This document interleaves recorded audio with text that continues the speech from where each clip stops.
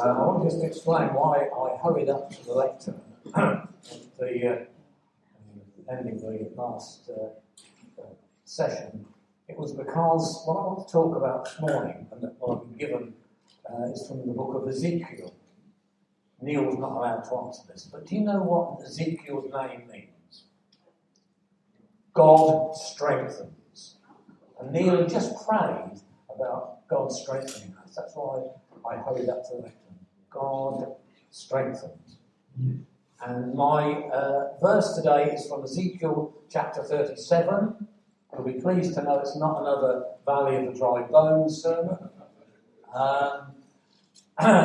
It's the less well-known part of it. And I'm not going to read it to you. I'm just going to give you the background, and then I really feel it links in so much what I want to share with you this morning. If you keep notes, write this down as the heading for today's talk: My True Identity. My True Identity. Ezekiel was a priest and prophet at a time of great national and international upheaval and turbulence. Very relevant, isn't it, in our current situation? And he used, very often, prophetic symbolism to share what he felt God was saying to the people. And this prophetic symbolism came in many forms. I said to Neil last week, one commentator calls it pantomime. All right? Oh, no, he didn't. Oh, yes, he did. But actually, there was a serious side to this. It was him using symbolism to share what he felt God was saying to the people. He did some strange things, some wacky things. He didn't grieve when his wife died because he felt that God wanted to use that as a prophetic symbol.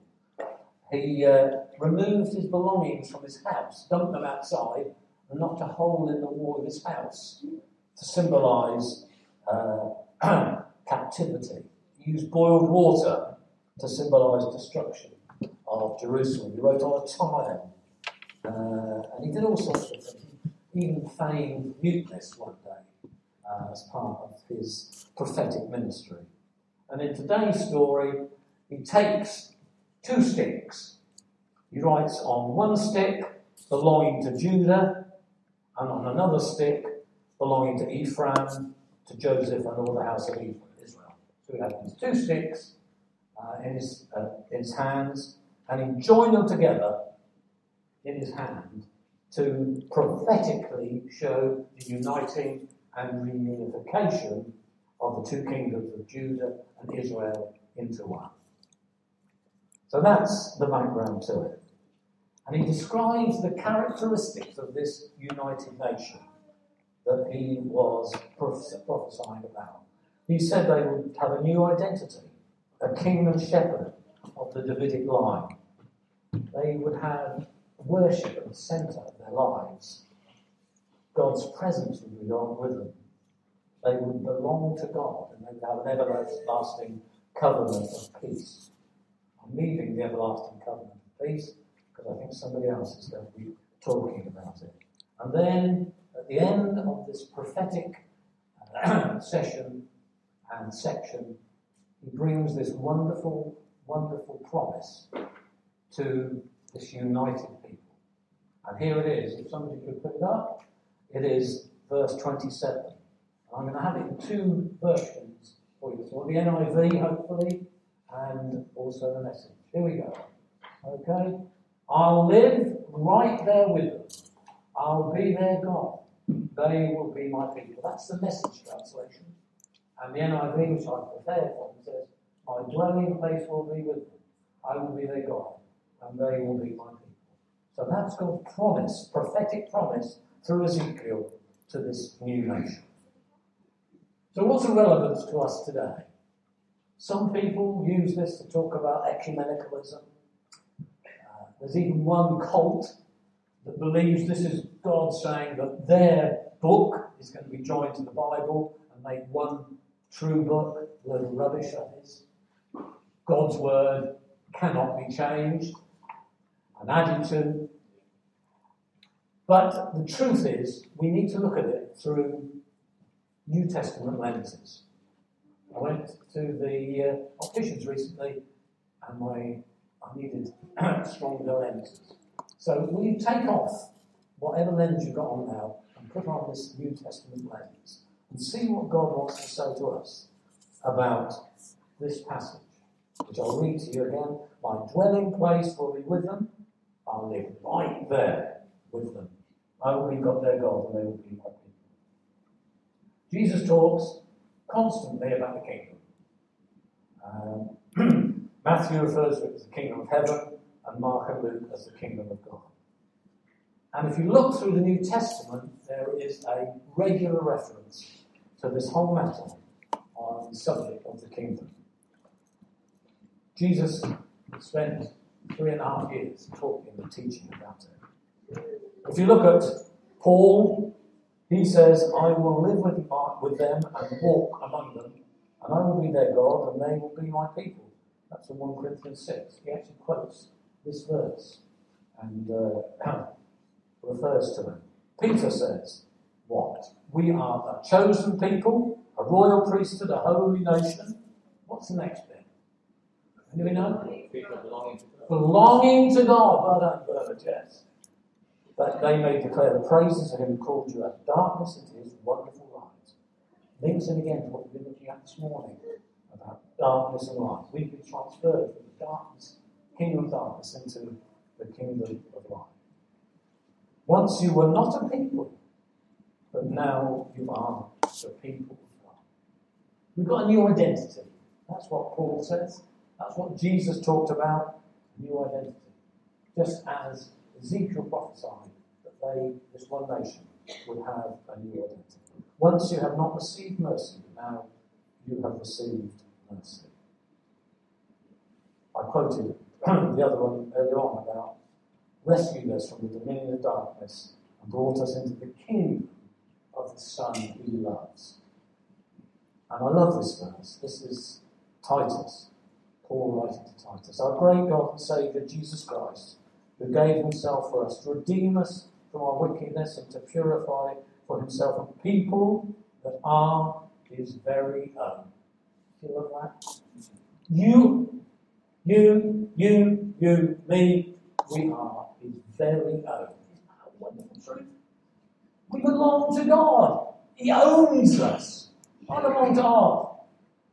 With all the rubbish that's going on in the world, isn't it wonderful to rest in that promise that we are his very own, eager to do what is good? I must finish it off. So, that's the kingdom, and who are the citizens of this kingdom? Who are the people that belong to God, his own people, those he lives with? Well, St. John's not here because he loved me quoting this. The shorter Westminster Catechism tells us who are the citizens of this kingdom. Apologies for the old language. The whole number of the elect that have been, are, or shall be gathered into one under Christ, the head thereof, and is the spouse, the body, the fullness of him that filleth all in all. A bit heavy, isn't it, that? Is a lighter one. In simple terms, men and women have been called out of the world to give their allegiance to Jesus. Does that make much more sense to you? You don't need that heavy theology, really. We are the people called out of the world to give our allegiance to Jesus. That's who we are. The ecclesia, Greek word for church. And how many billion do you think there are currently in the world today who give their allegiance to Jesus and who are alive? 2.4 billion of us in the world. Isn't that wonderful? We're not a small family. We're not a small kingdom. And that doesn't take into account the billions that have died and gone to be Jesus, and all the billions that will follow him subsequently. So we're part of that wonderful, wonderful kingdom, that church. The church is like a company of citizens rushing from everywhere, called out by the trumpet call of God. So that's where we are. That's what we're part of. That's our identity, if you like. And I want to share with you, and I've done very well in the first 10 minutes to give you the introduction, what Ezekiel prophesied would be the characteristics of that new United Nation, because they are the characteristics of the ecclesia, the kingdom that we are part of. And here they are, 5. The first thing is we have a new identity. They have a new identity. They become one nation, having been 2 separate kingdoms. A national identity and patriotism and pride and loyalty is very, very topical at the moment. This tragedy in Ukraine. You see these people so patriotic about their nation and belonging to it. Their identity is much more important to them than anything else. And a lot has been talked about in terms of what defines one's identity. And the word identity crisis has come into our vocabulary in the last 30 or 40 years. But identity is very important. Let's not deny that. And Christians have, in a sense, 2 identities. I pause there because you might say, no, I'm not schizophrenic, am I? But we have, in a sense, 2 identities. One is our natural and national identity through birth, circumstances and personal development, and that's very important. I've often shared with you about our family, particularly when the grandchildren were younger, how competitive we used to be about our national identity when it came to big sporting events. The World Cup, or the Rugby World Cup, or Cricket World Cup, or something like that. I worked out that we've got 7 nations in our immediate family that they would have different loyalties to. And the funniest thing was, when our grandsons were very young, they used to, within 2 seconds of the result of an England-Wales match, the phone would ring, and I'd say to them, you know who that is.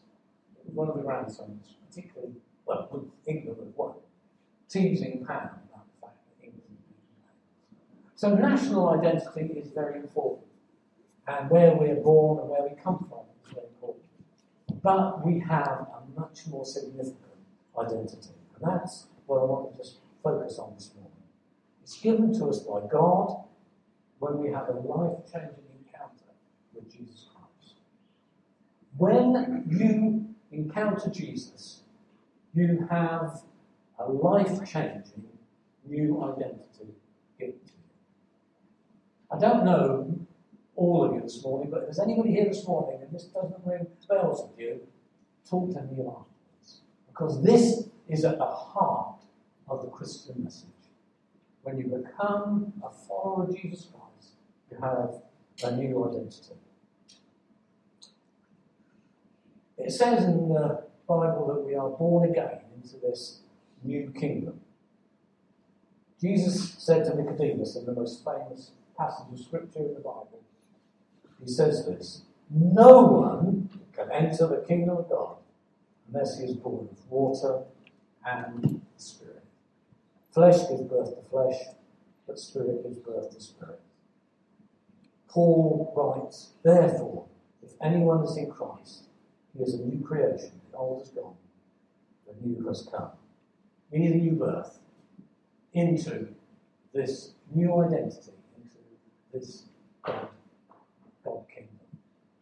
And I think it's so important that we do not allow all the disrepute that this title born again has got, particularly the other side of the pond. We are born again people. Amen? I'm sorry about the people who misinterpret and rubbish and give this a bad and tainted image. We are born again. That's why we're in the kingdom of God. The truth is that our true identity is the second one. Our real identity is the second one. The one that we become at our conversion. So that's our first thing, our identity is new, just as those people knew a new identity. Listen to this from the message, Ephesians 1:11. It's in Christ that we find out who we are and what we are living for. I'll say that again. It is in Christ that we find out who we are, our identity, and what we're living for. So if you want to know God's desire for you, it's to know who you are and what you're living for. And it's found in Jesus. So the first thing is we have a new identity when we encounter Jesus. The second thing is that in this kingdom they were promised a king and shepherd.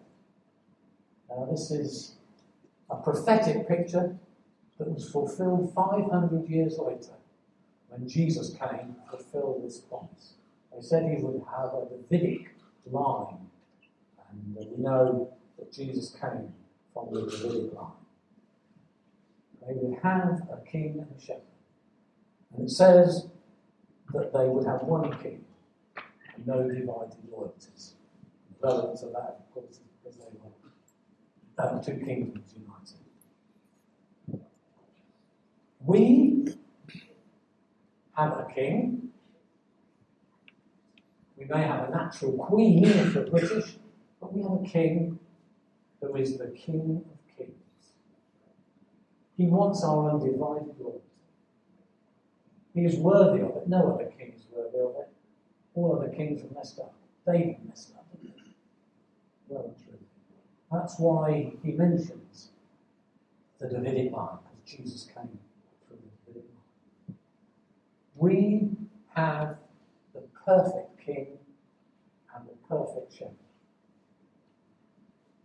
The great shepherd. The chief shepherd, it says in Scripture. And this shepherd combines authority and power with his loving care, protection, and tender heart. Do you know the kingship of Jesus in your life? Do I? And do we also know his wonderful, caring, compassion, loving heart? So we, when we become transferred from the kingdom of darkness to the kingdom of light, we have a new king. New shepherd, perfect king and shepherd. New identity, a king and shepherd. Thirdly, Ezekiel said they would be a people, united people of worship. He talks about their sanctuary being at the centre. And the message says this in verse 26. I'll make them secure and place my holy place of worship the centre of their lives forever.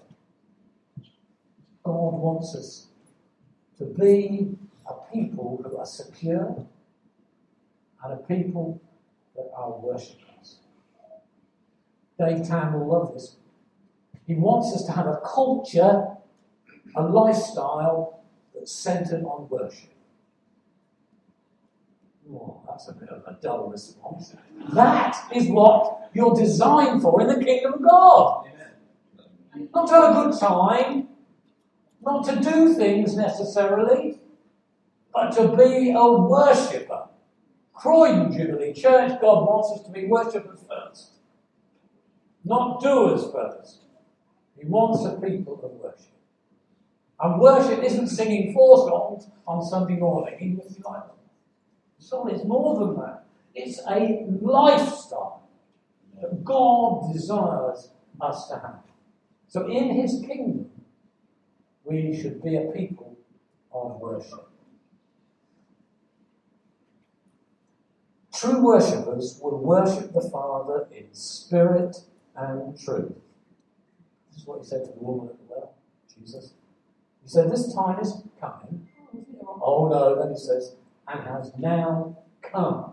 With Jesus, this has come, the time of true worshippers in spirit and truth. Just want to go back to that word. There was a wonderful sense of security in this lifestyle of worship. People look for security in all sorts of things.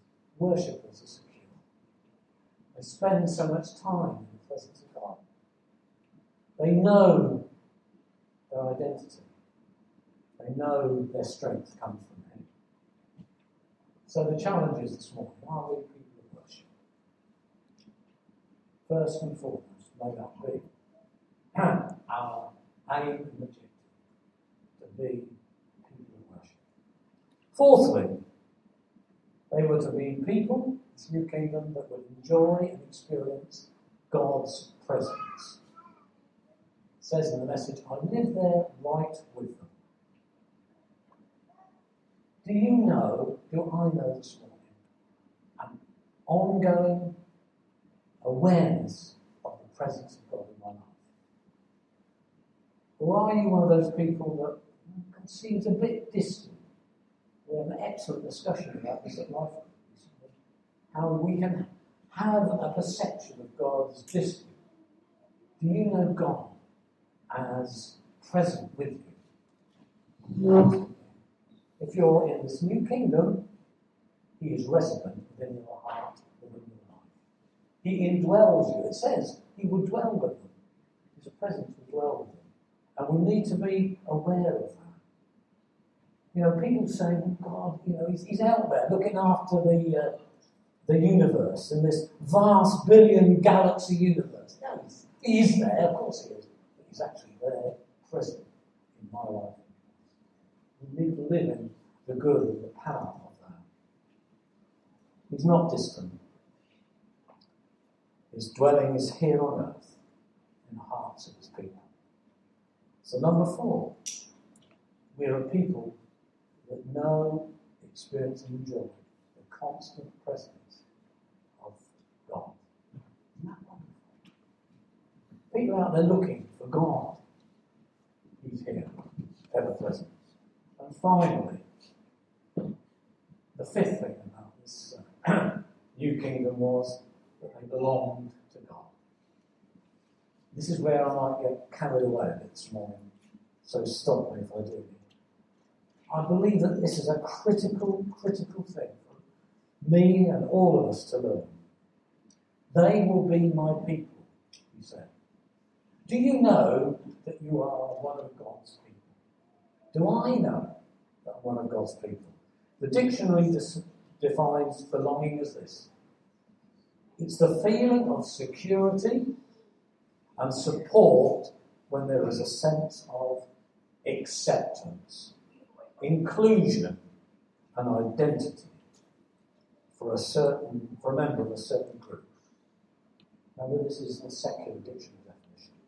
It is when an individual can bring their authentic self. That's what belonging in the English dictionary means. Do you know this morning that you are graven on the palms of God's hand?